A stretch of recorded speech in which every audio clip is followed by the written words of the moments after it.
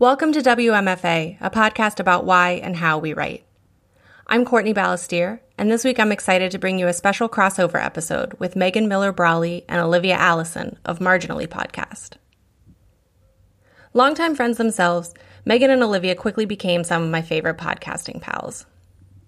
Marginally is a show for writers and creatives with day jobs they enjoy.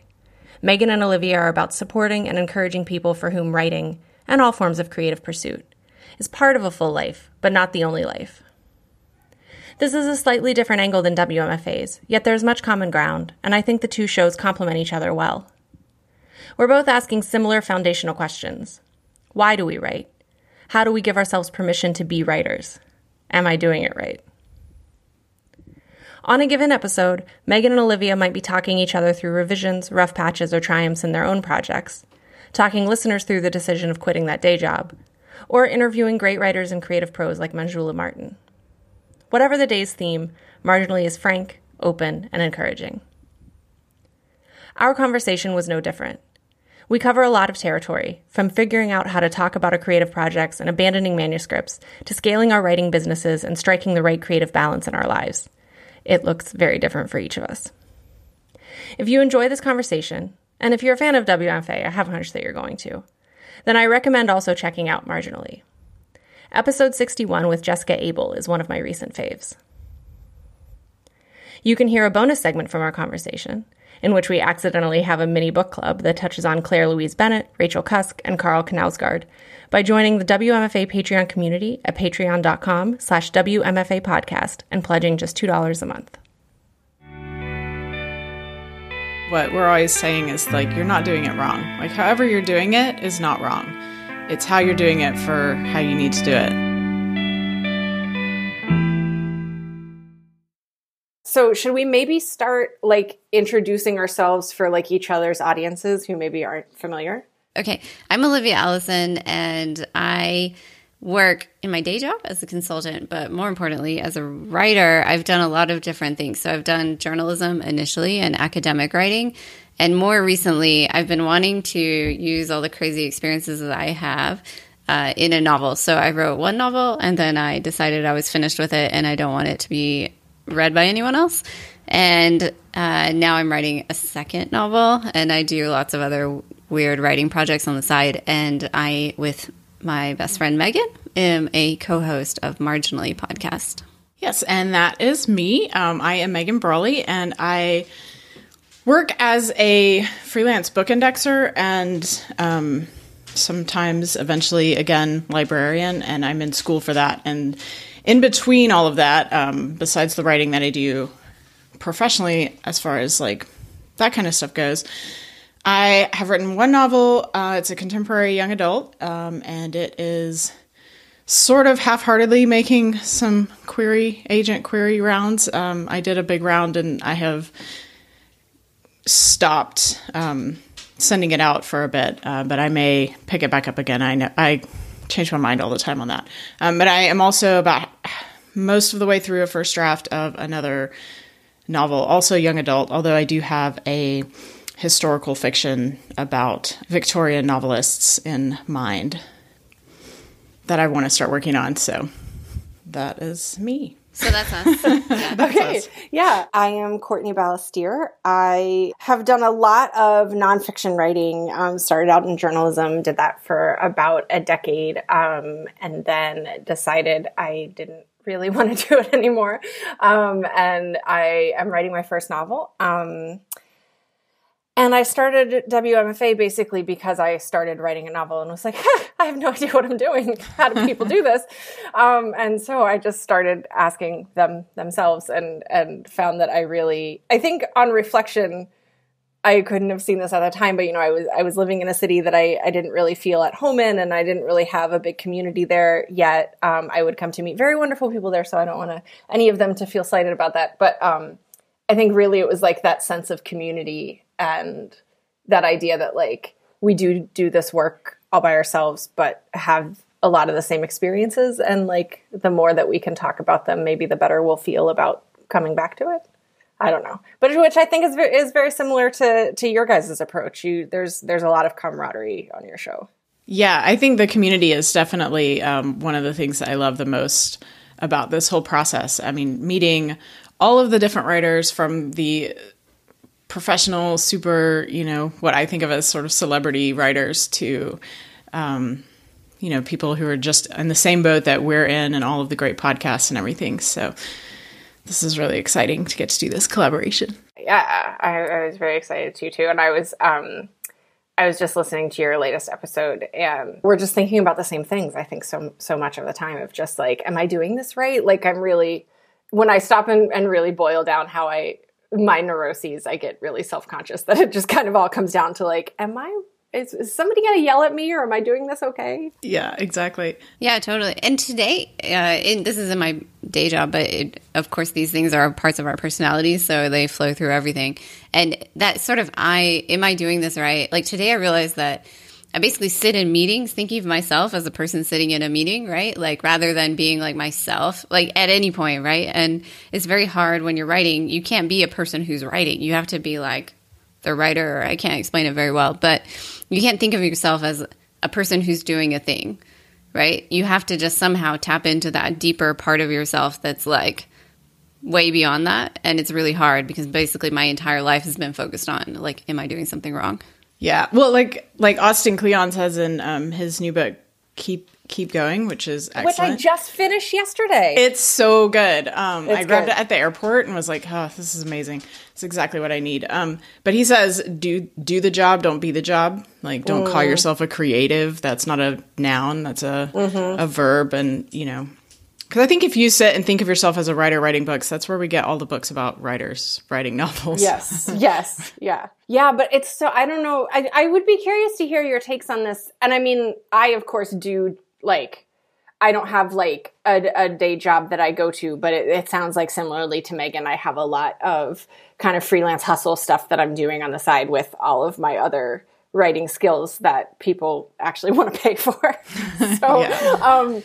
So it's not like there's a complete, like, it's not like there's no separation for me, but I wonder if having a day job that you kind of identify with more makes that separation easier. Because I feel like sometimes I can have a really big problem. I don't know if you guys have read The Fear of Art, but that's another big message that Stephen Pressfield writes in there, as well, as this idea of like, you can't let this consume your entire sense of yourself because it puts too much pressure on it, and you'll be so terrified of the implications of any error or any shitty draft or whatever that you'll just kind of freeze, which is of course exactly what happens to me sometimes. But it's really hard for me to kind of make that distinction because I do identify so strongly with it. And I think most people who do creative work, also identify with it so strongly. I've like thought about the hustle and so on. And I think if you're a really obsessive person, it's really hard to put in boundaries. Not that I'm like a super psycho person, but but I wouldn't say I'm like nowhere on the psycho obsessive scale. So I think for me, I think it's so hard to put in boundaries that as I like this season in Marginally, we've been sort of talking through like, when should you quit your day job and how do you put together kind of a plan for if you're going to do that and some of that, and just like thinking about that. And I've personally gone through that and kind of landed at a point where I actually really want to have a day job because I can't tell you how freeing it was. Like actually writing the second draft, having totally abandoned my first, not draft, but my second novel, having totally quit, like wrote a okay draft of a novel twice and then said, this is not what I want to kind of put out into the world. I actually feel great writing a second novel because I don't feel like I have any pressure to publish it. Whereas I think I put so much pressure on myself in the first draft because it's like, this is the thing I'm supposed to do or whatever. But now it's like one of various things that I do, which weirdly makes me do it more because I really enjoy it. For me, having a day job is really helpful just so I can be totally separate because I could imagine myself like writing so many things for other people and never writing anything for myself and like feeling like a failure at the end of the day. Yeah, I think that I think all of that is really on point. And I think you and I were maybe Instagram messaging about this the other day, that like that idea of realizing that there are books beyond the book you're working on, I think is really freeing. And like, even though this first novel of mine is still very much in process. The idea that I've at least like started handwriting a like very rough draft of a second thing does like give me a little bit more breathing room. But yeah, I think about too the episode that I released with David Randall. He talks about becoming a parent and that really putting into perspective, like, I don't need to put so much pressure on the work. It's just part of me. It's just like a single part of me. So similar to your point, yeah, I can see where keeping a sort of safer space, I don't know if safer is the right word, but, you know, a space that isn't really directly related, how that lets you kind of like keep perspective a little bit better. I did go through a phase where I thought I was supposed to quit my job. I mean, this is going to go on my podcast, and I think maybe some people I work with listen to this, so whatever. But I, thought I needed to quit my job. I needed to like get out of everything I was doing because I was doing everything wrong, that sort of narrative. And I kind of crafted an online presence that was very heavy on like, I'm a writer, like declaring myself as a writer. And now I've gotten a lot more comfortable with the fact that like, I'm good at my job and I really like it. And it's really fun. And also, I have great stories that I can fictionalize and tell in a different way. And I genuinely enjoy it. And I love the people I'm around at the moment and all of that. Like the thing that you're most afraid of or the thing that you apologize for most, if you let that thing be, then you can probably even be better as like this ideal version of yourself. Like I can be a better writer if I own all the other things about myself. So that's, I think, important, but it was like very recent realization. Like exactly what you were saying about having a day job to set kind of a separation between your life and your writing is one of the reasons that even though my freelancing stuff, indexing is not, there's a lot of writing involved, but it's not a writing job exactly. There's a lot of like reading and analysis. But just not having any sort of external structure and doing two separate things, one for pay and one for eventual, I hope, as a career, but not yet. But both of them being completely all on me was way too hard. And I found like everything was bleeding into the rest of my life and I had no other life. And I was constantly thinking about like, when am I working? When am I writing? And being able to leave the house, go to a job, which is something that I'm working towards, going back to libraries. So right now, like I go to school and I do my homework. But eventually like going to school, working in the library, coming home at the end of the day. And like, that's that. And having that container to put that effort into makes it easier to focus on my writing. Cause it's like, I don't feel like I should be doing something else at the time or at least nothing work wise. But what was interesting is what you said about your guest, David, saying that when he became a parent, it put his writing in perspective, because I did not decide consciously to write. I mean, I thought I was going to go into journalism and did that in high school and college and then changed my mind. And then that's when I drifted into the library world. But so I did a lot of writing, and when I was younger, I thought about being a writer, but as an adult, being a writer was not something I considered until I was nearly 30 and had a child already and another one on the way. And so being a writer was an identity that came to me after having children. And so it actually, I almost feel like there's more pressure on that identity for me than there would have been if I'd established it first, because it was a way to reestablish myself as an individual.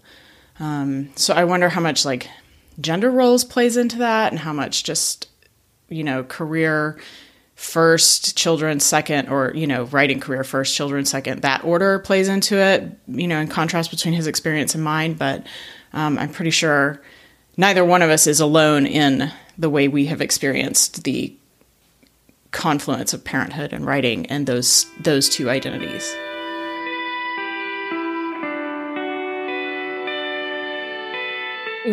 Listening to your latest episode, the thing that you guys were talking about being a people pleaser and kind of immediately like, even though no one in your life is necessarily asking you for this, sort of always mentally kind of keeping tabs on like, well, does anybody need anything? What do I need to be doing to take care of someone else?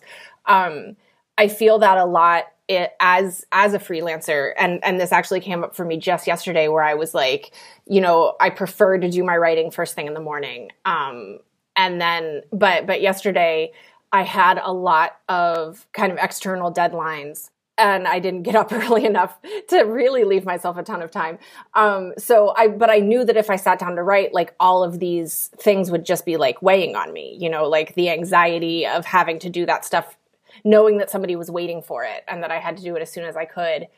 I think I can somehow separate the writing from the rest of my day in a way that actually minimizes the writing. I don't know. I think in some ways, to Megan's point, I have no boundaries and it's problematic. And then in a different way, it's like too rigid of a boundary and I don't let it fully into my life or don't let it fully integrate, if that makes any sense. That totally makes sense. And that was what I was going to ask you is like, as a hustler, what is, what is the hardest thing for you? And you sort of answered it, but like, I find it really hard to concentrate if I think that some people are expecting things from me. I think that's the hardest thing, right? Like other people need stuff from me and like, yeah, I don't know. I have really elaborate rituals that involve, you know, either just being away on a vacation or like not turning on my phone from like 9 p.m. until whatever time after I finish my writing the next day because I cannot deal with other people's demands on my time.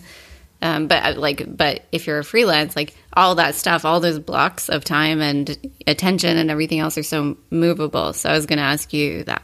Yeah, that's definitely a problem for me. And I think I'm getting better at it. I think part of it, well, like yesterday was a classic example of like, had I just, you know, and I know you guys have talked about this too, this idea of like, oh my God, you don't have to have this like first thing in the morning crack of dawn ritual to write. But like, had I just made myself get up at like 7:30 instead of 8:30, I would have felt a lot more comfortable, you know? So like part of it is just knowing that and sticking to those plans. It is, as you said, Megan, you're in charge of every aspect of everything. And that's difficult. But like, I've only really had like one office job in my adult life and it was fine and it was great for the time, but like I knew that wasn't where I belonged. And like I always say to people, I was the kid in your class who, when you got split up into groups to work on a project, I was like, just let me do all of it. Like I just really do work better this way. So it is hard a lot of times to hustle everything up from scratch. And part of what I'm trying to think about right now with like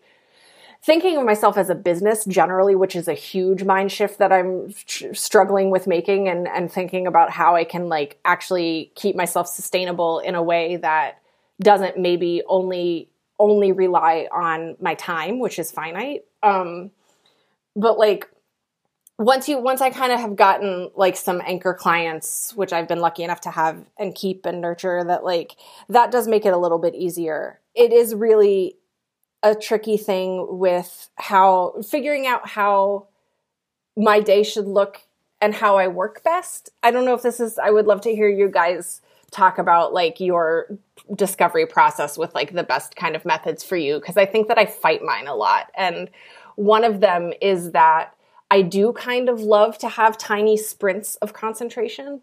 And I'm very focused on a million different things all the time. So like I have a friend who's a documentarian and she will have days that are dedicated to her freelance work and full days that are dedicated to the film project that she's working on. And I just like don't really work that way. But then the downside of that is then you're kind of always like, wait, where am I now? And like, there's a lot of kind of like recalibration that has to happen throughout the day. Yeah.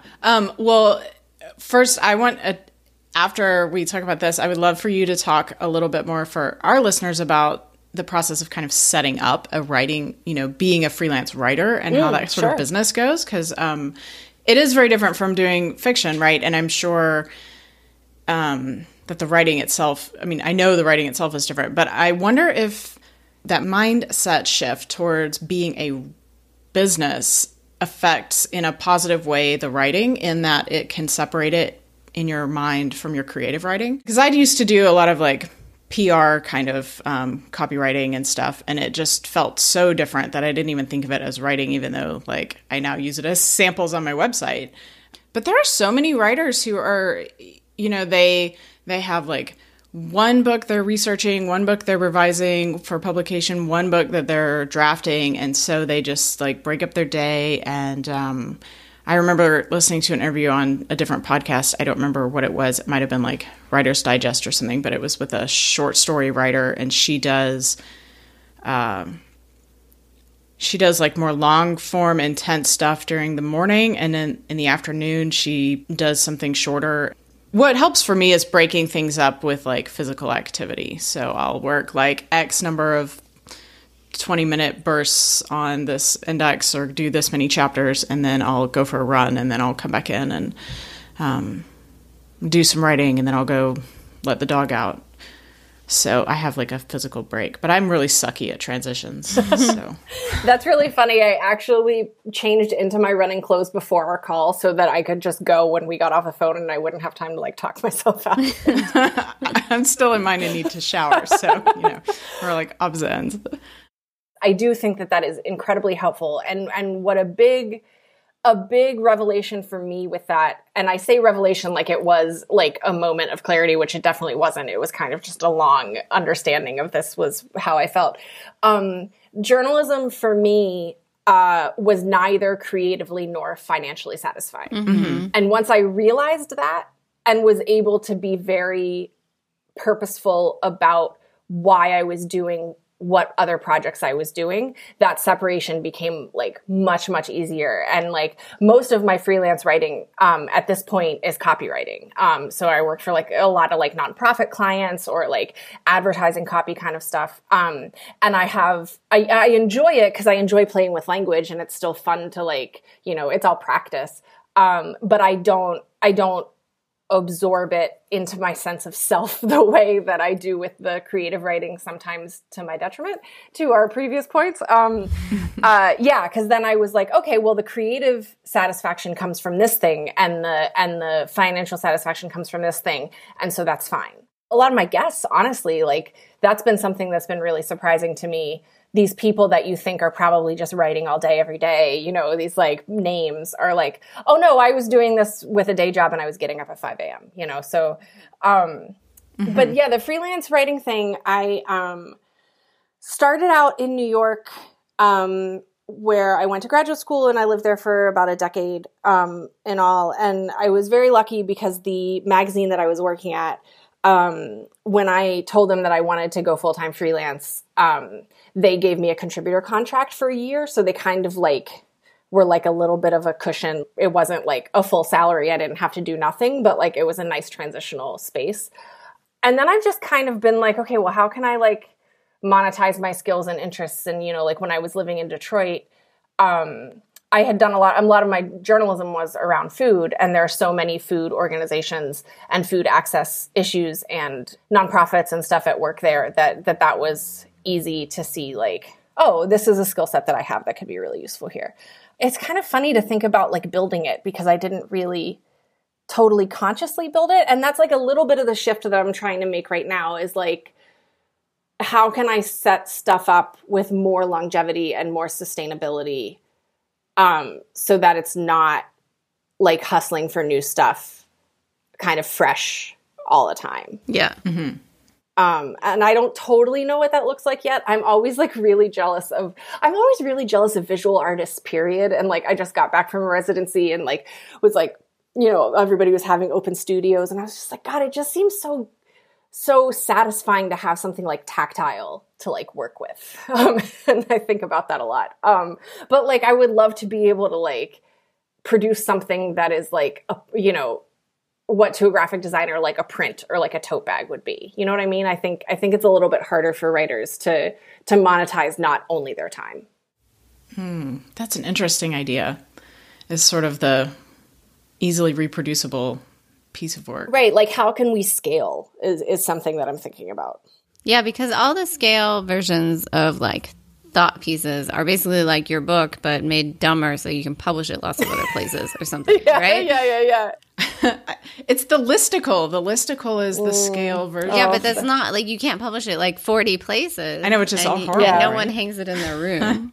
Right? Or whatever. Let's put Olivia's consultant mind. Well, I'm just wondering if there should be more collaborations, because actually what is also really popular is visual, whatever, like Canva or various like memes and things like that. And maybe there should be a bit more collaboration between like original visual artists and writers who can put something together and then reproduce that and share the profit. Oh, that's super interesting. Yeah. One of the people who I think is doing this really well is this woman, Marley Grace, who I had on at the end of last year. And like, when you look at her website, it's just like, oh, and she also does, make some products. I think she like quilts. And so she has things, physical things, but like, she also just has like a poem she wrote on like a nice piece of paper and you can buy, or like, what are they called? Do you guys know this book, The Proposals for the Feminine Economy? No. Yeah, it's really cool. I'm fascinating. looking at it right now, but I can barely with my old eyes see her last name. Jennifer Ambrust. They've got stuff on their website that you just like, it's a PDF and you just pay like $6 to be able to download the PDF. So I think there are ways to do it. Well, and I think like there's a ton of these downloadables and blah, blah, blah, like all that stuff. I think, yes. I think the way that people pay for words is, well, first of all, they mostly don't pay for them. And second, they make them pretty. And so you still need another skill set, right? Like not very many people are paying just to get the words because you can get them somehow else. And so I think there's that collaboration or whatever. And another thing I've thought about is like, which I have not executed, by the way. But anyway, working on like films or something, short documentaries or things that you know about. But again, I think a lot of those are also, if we're just talking about only money, like how can you reproduce something over and over again, like a tote bag? That's really difficult, maybe impossible. There's also, I was sort of thinking about podcasting and various other things, like ways that, like how do people consume art now? Like people read actually more maybe in some ways than they did before because there's the internet and things like that. But what do people pay for? And it's all about like lifestyle and things like that. And I think that is difficult for writers because it's not like no one Instagrams a page of their book, right? I mean, it's impossible. And I think that you guys actually do a really good job of this because that exact thing is something that I struggle with on Instagram all the time where I look back at my grid and it's just like all, when it's not headshots of guests, it's just like all pieces of paper. It's like, I don't really know how to like get behind the scenes in a way that is actually visually dynamic because it is it's a kind of, aesthetically, visually, it's a kind of boring thing that we do. No, I think yours is really interesting. I love your episode with Kat Gardner where you talked about, and this ties into what we've been just talking about with, being envious of visual artists, but there's also like musicians, and your conversation with her about trading mixtapes and demos and, how the whole like process and evolution of song creation and like songwriting and the music writing is more documented along the way, and there's a lot more shared in public. I mean, honestly, because it's hard to like sing a song as you're writing it and not be overheard, right? This doesn't happen like in isolation.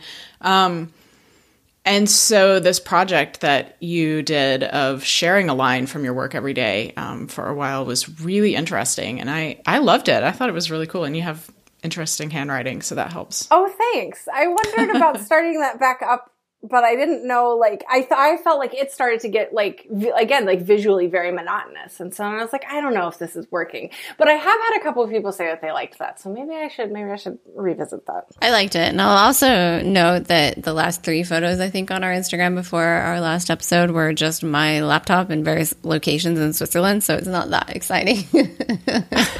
I was just going to say the same thing. I was like, writer Instagram is so boring. It's just pictures of laptops. It's really about the caption, weirdly, with a writer Instagram. But yeah, I think there's other parts of the writing life as well. Have you joined WMFA's Patreon community yet? Patreon is a digital platform that allows fans to support creators and their work directly. When you become a patron, you pledge a monthly amount of your choosing, and I give you rewards like exclusive writings, notes of creative encouragement, and bonus segments, including a bonus segment from this very episode. That reward, by the way, is just $2 a month. By joining my Patreon community, you're growing the world of WMFA one writer at a time, plus supporting a whole community of independent creatives, from audio editors to graphic designers. And creative community is what WMFA is all about. Join today at patreon.com/WMFA podcast. That's patreon.com/WMFA podcast. Thank you for supporting the show. I just wondered if you were comfortable talking about the projects that you've got. I mean, I know you talk a lot about like you do status updates and stuff, but I want to hear about your project. So as long as we're all in on it, yeah. Okay, yeah. Well, I want to hear about your guys', and I feel like I've been talking forever, so I'm going to kick it back over to you. Megan, you're further along than I am. Okay. Okay. So mine it's a young adult contemporary. It has a lot of the tropes of a romance in the whole like happily ever after and best friend is the love interest at the end kind of thing. But it's not. It started out supposed to be like a kind of humorous, funny romp, and apparently I have no sense of humor and I'm really bad at that. So it became just as dark and serious as my first book, which is about a girl who is trying to kind of start her life over after her best friend's suicide. And this was like a friendship that wasn't the healthiest friendship to begin with. And so like, how do you figure out who you are when you're suddenly alone? And how do you deal with loss in a healthy way without just pretending it never existed? And then how do you deal with like truth when you're in a new place? Like how much of your past self do you reveal? And how much do you not, right? So like pretty heavy stuff. I thought of it last summer when I was at the beach and I was like, oh, this would be perfect. And I wrote like the opening that was just really like silly. And then it just suddenly, like as we were talking on our last episode, it just like turned into all of these big, serious, heavy things like sexual assault and racism and like gentrification and like climate change and all of these things. And I was like, okay, obviously like writing something funny is not something I'm going to be doing. But it is about a young woman, like a teenager in that summer between junior and senior year of high school. So it's that like last kid summer before you're really thinking about going off to college and leaving all of your friends. And I feel like those are two totally separate feelings of summer. It's supposed to be this like last sort of carefree summer and about like, what does it mean to fall in love and how do you find that? And so she goes on all these dates. And so it sounds like really light and fluffy and and then there's all this other crazy stuff going on. So this is part of what I was talking about getting stuck. It was like, I was focusing too much on all of these side things and needed to kind of pull back and like focus on the main story again, which is, you know, what does it mean to fall in love and what does it mean to be loved and lovable? And then kind of dial in. So I actually feel a lot better. Status update from last episode. Things are going better with my book, Ray. But yeah, that's kind of in a nutshell without like more detail than you already got. I mean, I know exactly what you mean. And I feel like I'm a fairly funny person in life. And then no matter what, as soon as I start writing, it's just like so serious. I know. It's like, maybe it's the whole like taking yourself serious as a writer means right? Every word has to like say something or mean something. And maybe it's writing in this climate like this that's what post 2016. Yeah. As it sounds to me like you're just really attuned to like reality around you, which I think is a really good thing. Yeah. Yeah. And it is set in North Carolina, which is, you know, has its like, I don't know, it has its pluses and its minuses, but it's still very much the South in a lot of ways. And while there are a lot of people who would like to think of it as progressive, because as far as like the Southeast goes, it is like a North Carolina is better than South Carolina in their minds. But there's still a whole lot of just like bullshit that goes on. It's just this climate, right? Like, how do you make art that's fun, but also like I don't know. What are you supposed to be doing? Are you supposed to be entertaining? Are you supposed to be, I mean, you're just supposed to be telling your story. That is what they say, but. Right. Have you guys, have you read, or do you know this book, Your Art Will Save Your Life? Yes, I have not read it, but I know it.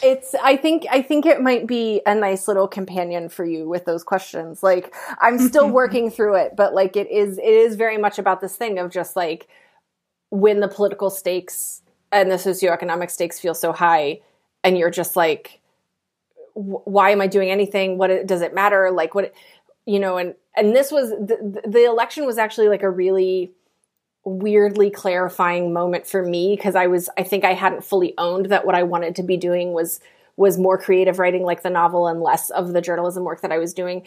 And it just made that like really click for me for whatever reason, that this idea of like, this is important to me and this is not. But then I think like it can also have that effect of just like, well, how do I like engage with this, like in a way that in just with this whole atmosphere in a way that is like, I don't know, considered. I don't really know what the adjective is, but there it's more, I don't know. I listened to a podcast not too long ago that I can't remember any of the details, like you had said about the other one, where somebody was making the observation that in the Obama years, art was much more personal, and now it's much more like the scale is much bigger. I heard this thing once it was comparing pop songs from different decades, and how like when the world is generally feels safe to those creating art, then the music gets very serious. And it talked about like the Riot Girl movement of the 90s and all of that. And then when the world feels very unsafe, then music gets like really, really, really sugary. And it was talking about like Carly Rae Jepsen and all the things that happened, in the 2000s. That was it's sort of an interesting corollary to what you're saying. Yeah. Megan and I are always having this conversation about like women writers and whatever, the Great American Novel and various other things. And I think it's interesting if you have like the art during Obama years was very personal. And it's this sort of, I guess there's also this idea of the like identity politics or whatever. And now we just like need real freaking politics because everything is so screwed up, right? Or whatever. Like we have to care about healthcare. And I think so that's like me mimicking what other people say. I think all these things have to come together. And I think what is really interesting is that there's this sort of level, like the way that so-called identity, intersectional politics, let's say that, and economic politics, the way that intersects, like, first of all, no one has really written about that in a really great, expansive way, right? Like people have written bits and pieces, but I think there's nothing that addresses what we're going through right now. So I'm super excited to see what people put out. Like, and I think, women and people of color and things like that are in the best place to discuss those issues at the moment. That's just a rant. My book is potentially not addressing that. My previous book was not totally autobiographical book, but the main character was very similar to me from outward description. So it's like a young investigator working in Russia, doing like whatever fraud investigation. Then it all gets really political, and I had sort of geopolitics and whatever. And it was a kind of thriller. And actually, like, I think the story and the plot was pretty fine, but for me, my main character, because I didn't want it to be autobiographical, I made her not myself. And then it was like just a very flat character. I think I just never really inhabited her. And so now I'm writing a book about, basically it's kind of, I'm just going to describe it as Lord of the Rings of the oligarchs. And I'm going to leave that more or less. But it's not a fantasy. It's like whatever. So it's not really Lord of the Rings at all. But I can't describe it any other way because I don't have very many other comparables. It's actually really hard to describe. But it's a kind of competition between a couple of oligarchs. And so I'm thinking about corruption and like power and things like that in this book. But there's a lot of questions I have, like, are you allowed to write about an oligarch if you're not an oligarch or whatever? But anyway, we'll discuss those maybe another time.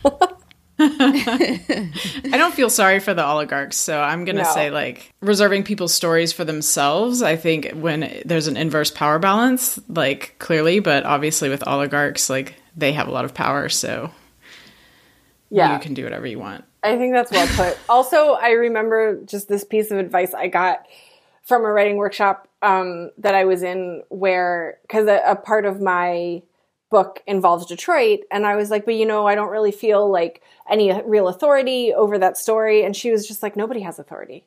And I was like, oh. Like it doesn't, it doesn't mean that you get to be careless or anything like that. Like you still have to be or claim authority.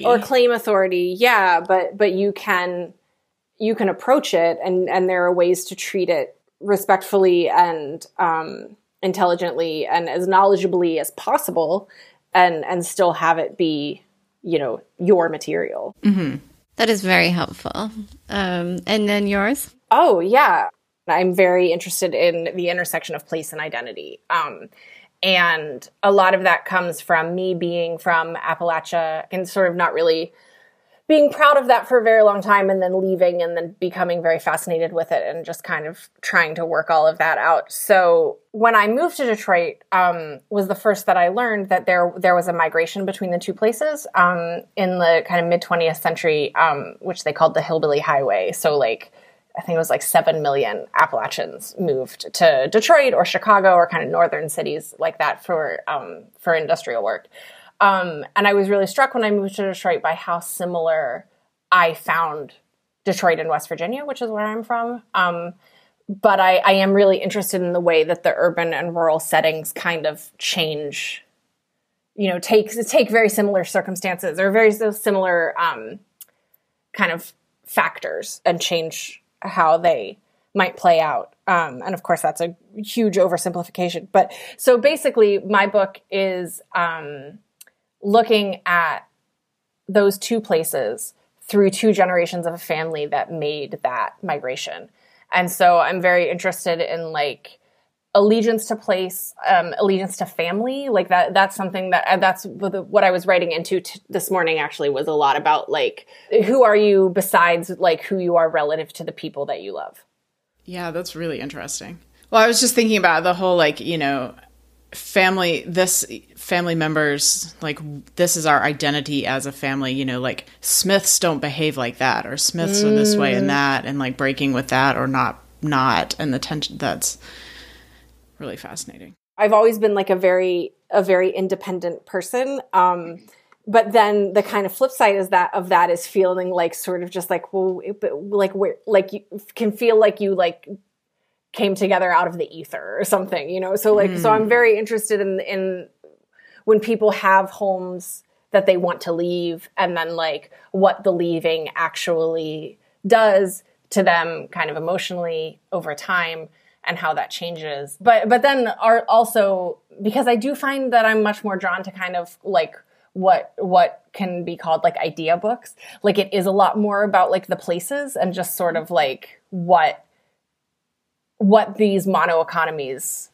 do to those places and how we treat the working class, which is something that I'm super interested in, which is definitely not like original to me. Of course, this is like the huge story of the 2016 election. However clumsily I think it's been told. I haven't perfected my elevator pitch yet, but that's kind of the idea. And within that, there's also this environmental element, because a thing that has always fascinated me about where I come from is how strong our relationship to like the physical land is, but how much we undermine it and how much we actually like are destroying the land at the same time. Like literally undermine it. Like literally, like yeah. Yeah, no, that's really, it's funny because like that is actually a big centerpiece of my own, which I described as like a YA contemporary romance. But, it's also about coastal development and gentrification and like how does that like, when we talk about preserving small businesses, whose small businesses are we talking about? I did have to laugh when you said you're like an idea book person, because this is a discussion Olivia and I've been having for 20 years. So... But more intensively since we started a podcast about writing. Yeah. Yeah. Where do you guys fall on that? I'm the idea book person. Megan's not. Right, Megan? Well, no, that is a gross oversimplification. I am all books have ideas in them, and it's just like they don't have to set out. Well, I mean, I think probably looking at like the way I just described my own book, this is a book about, I'm the sneaky idea book person. But I have something on this exact topic while you were talking I wanted to ask you about, which is like, how do you get, like technically, I've just started my oligarch book. I'm like 6,000 words in, so you have to tell me how to do everything. How do you get ideas into like a fiction book and make them not boring? Thanks. Yeah. Asking for a friend. Thank you. Yeah, I don't know if I am figuring it out very well. I'm trying to just kind of like I am trying to do it through people. But it's funny, like I was just saying to my partner this morning, I was like, I feel like most of my scenes are just two people talking. Oh, yes. Or driving in the car and talking, even worse. So like, and I need to work on that clearly. But I do think like in moderation, the conversation is a good one. I do feel like even famous people are like, am I doing this right? That's what's so I love about your podcast is everybody you talk to is like, no, really, I don't know what I'm doing. Thank you. Yeah, it's really heartening for me too. And I feel like it's just, how like if you tell somebody like, don't do that, one person will be like scared and won't do it. And the other person will be like, fuck you, I'm doing it. I'm the person who you're going to scare off. So I think that like, I can hear habits and stuff and be like, oh my God, you're doing it wrong. And that's just like, it's very easy for me. I had to laugh when Megan, when you said in your latest episode, like, I just got back from therapy, so everything's going to sound that way. I'm like, God, that should be like the tagline for my show. It's just like, it's all public therapy. It's all public therapy. The minisodes are just like, hey guys, here's what I'm panicking about right now. That idea of like, you're not doing it right is just so, it's so insidious. Yeah, but that's why your minisodes are so good. So like, yeah, wonderful. Oh, thank you. And your guys' pep talks, I like a lot. Which we need to get back on. So that I think that's part of our to get back on summer agenda. Yeah.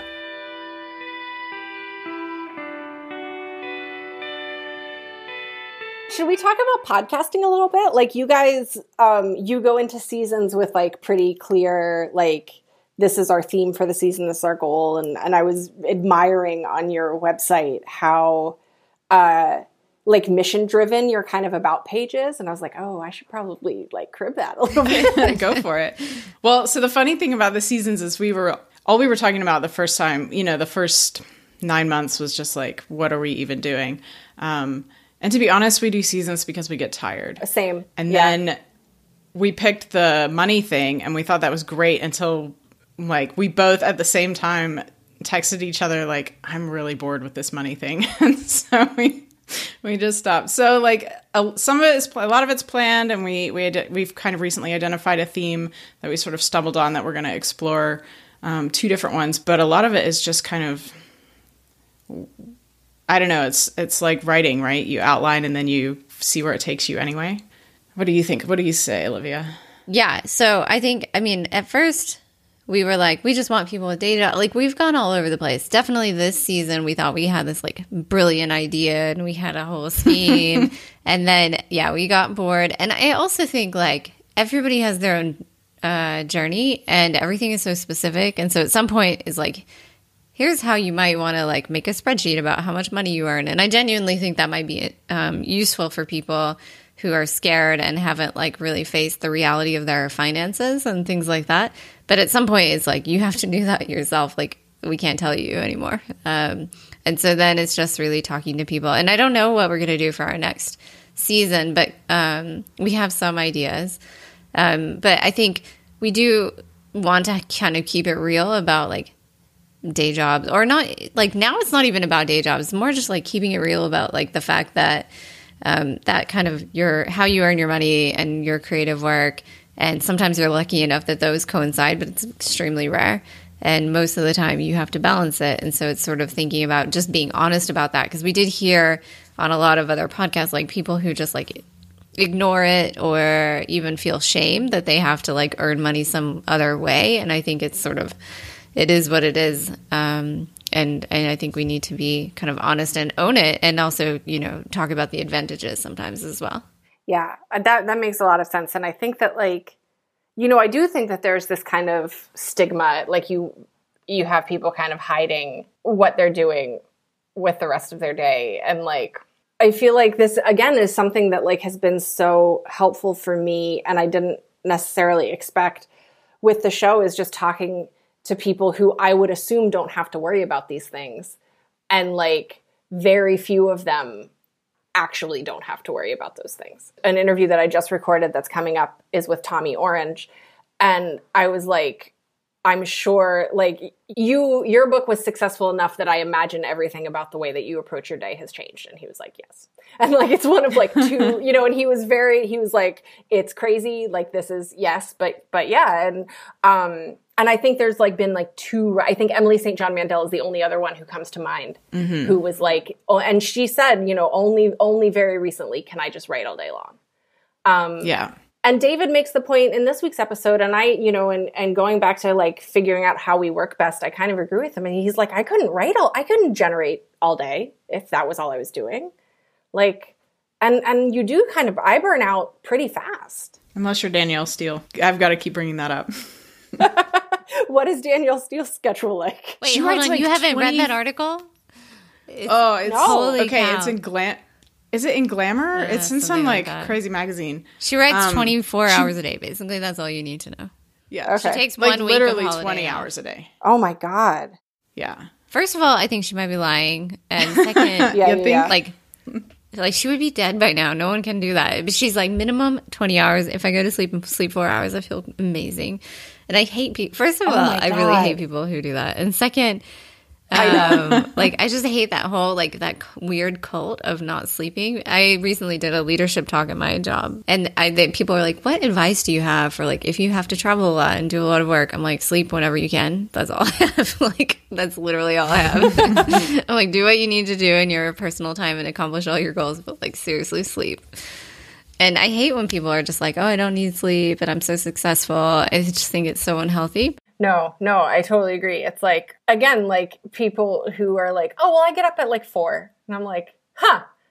If I get up at 4, I would be in bed at 6 every evening. Yeah. And I mean, like, I'm sure that does genuinely work for some people, but it feels so inaccessible to me. Yeah. But even like, I don't know if I am getting this from On Writing or if he said this somewhere else, but Stephen King, like his like daily quota is like 2,500 words. Well, Megan, you posted an Instagram the other day, this was probably like months ago. This is my conception of time on social media. But you said something about like how far you felt you were short of your weekly goal. I believe it was a weekly goal. And like, I think the number was in the thousands, and I was literally like, what? Like that felt so huge to me. I mean, they're not good words. First of all, no, but I think it is a first draft. Fantastic. Yeah, but I think different people just like draft differently, and I've talked about this recently. Like, I may go like 3 or 4 days without actually writing, but if like I am actually getting work done, 1,000 words an hour is reasonable. However, 2 hours is like the most I can manage, and those 2 hours fall in the middle of 4 hours that are set aside for the writing, right? So it's not like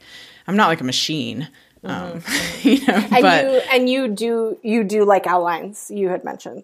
I do, but I don't know. Well, I did, but I don't know if it's working for me. I'm trying. I don't know. This is TBD. I'm having a fraught relationship with outlining right now.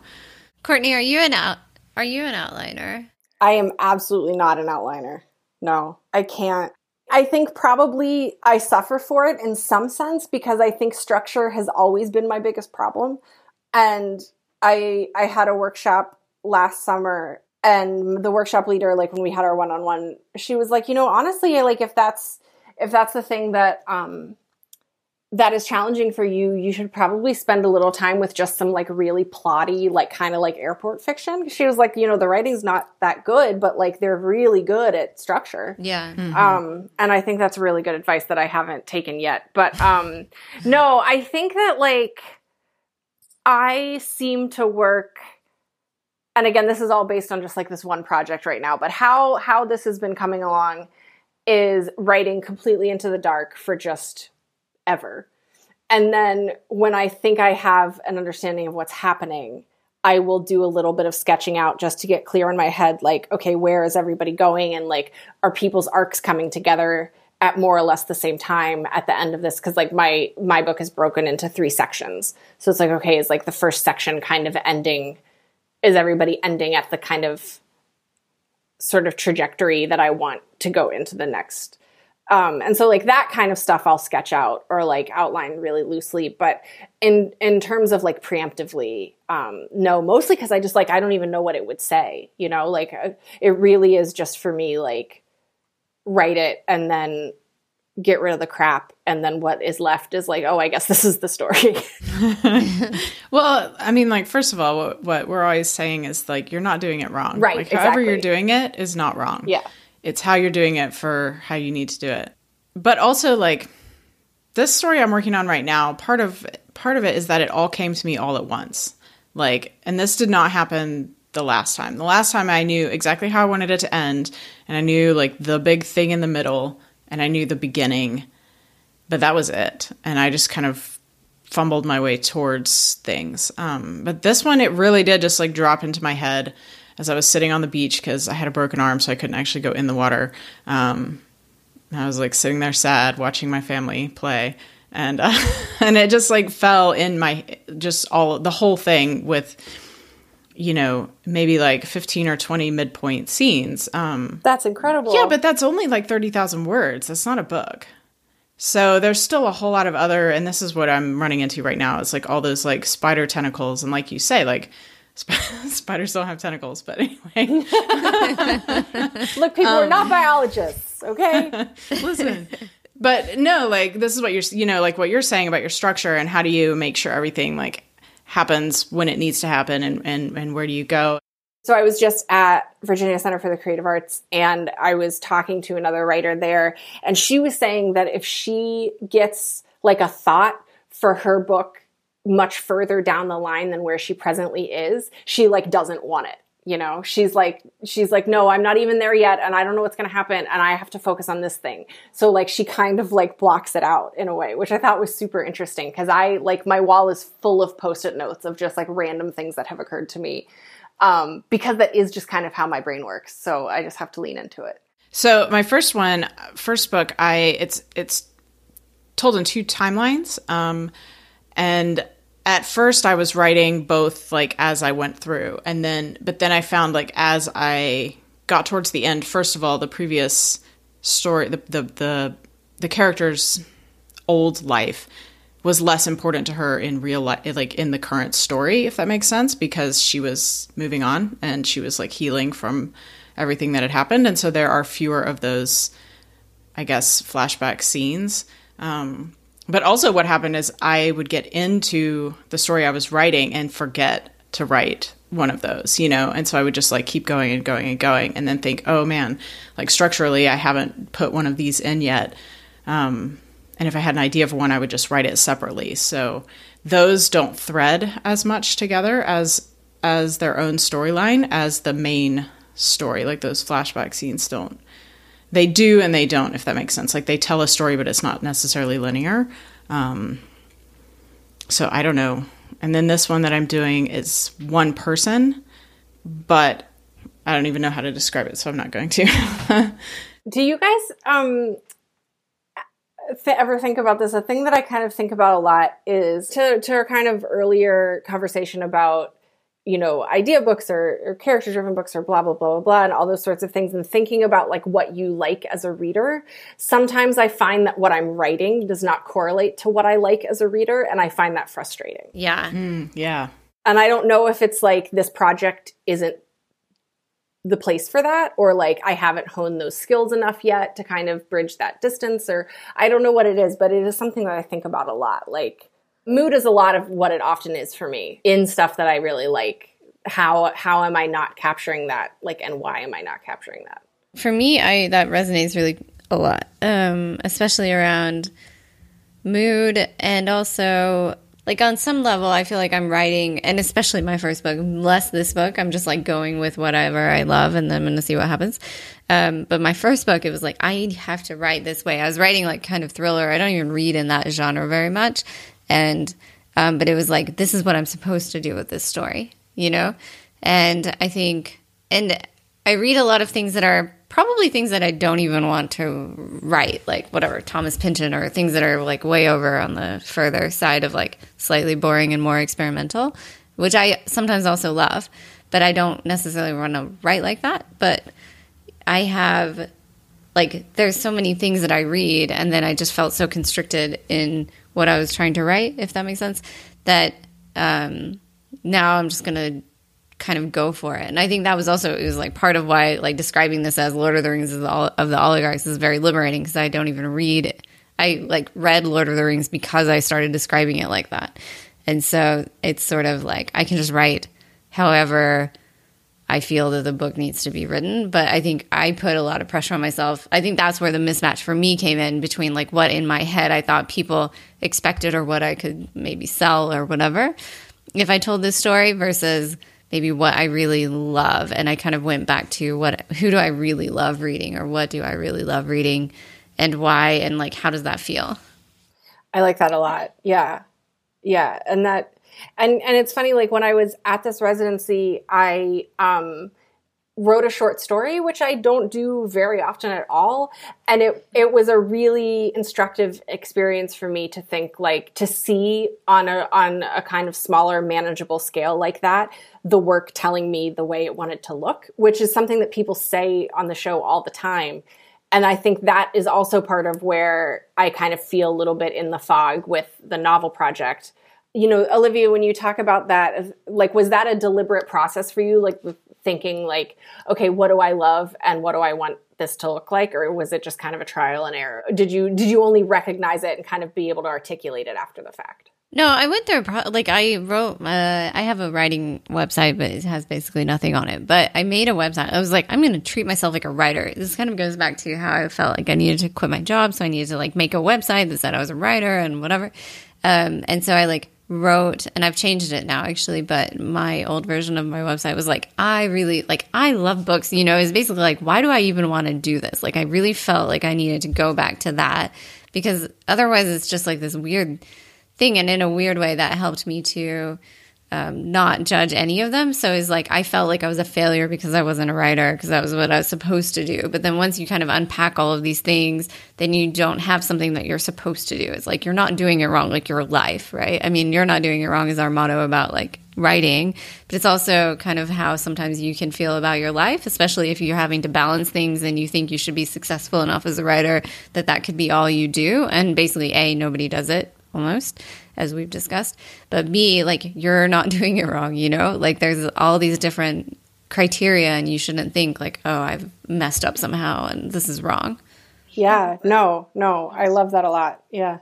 I would love, before we wrap up, to ask you guys my last interview question that I always ask, which is, what does creative satisfaction look like for you right now? I think for me, it's when I somehow manage to use my extra time, whatever that is, to write, and also still have time to rest. And also like that moment when you're on fire. And the other day I had a moment like this where I didn't intend to write very many words. It's sort of just sitting down for half an hour, but I just wrote a lot of words that are describing, and it just came very naturally. So anytime when there's this like well of things that you didn't know you knew and they come out on the page, that's for me creative satisfaction.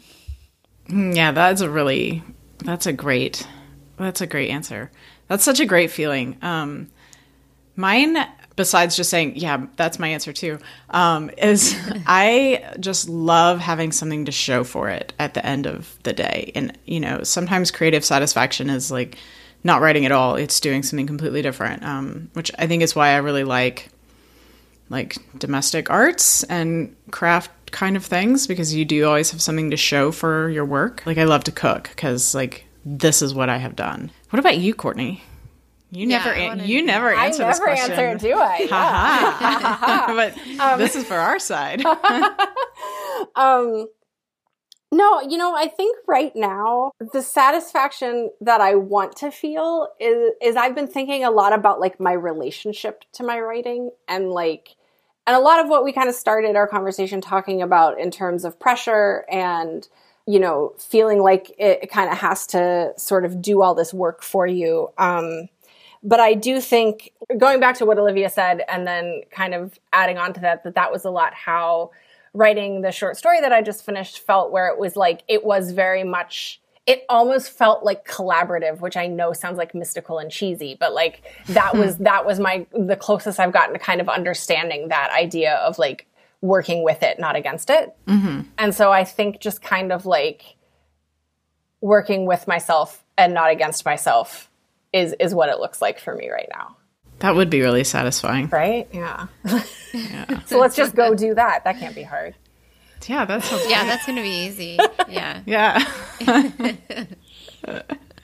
Well, this was really fun. This was awesome. Yeah. Thank you so much. Thank you so much, guys. Yeah, thanks. You'll find links to some of the things we talked about today at WMFApodcast.com. The best way to support WMFA is to share it. If you enjoyed today's episode, tell a friend or write an iTunes review to help new listeners find the show. Have a question or author recommendation? Email me at hello@WMFApodcast.com. Find me on Twitter and Instagram at CFBallestier, or leave a voicemail at 347-685-4836. Today's episode was edited by Irissa Apentaku. The WMFA logo was created by Unsold Studio, and our theme music is Jazz Dancer by Double Winter. Find them at doublewinter.bandcamp.com. WMFA is made in Pittsburgh by Courtney Ballestier, LLC. All rights reserved.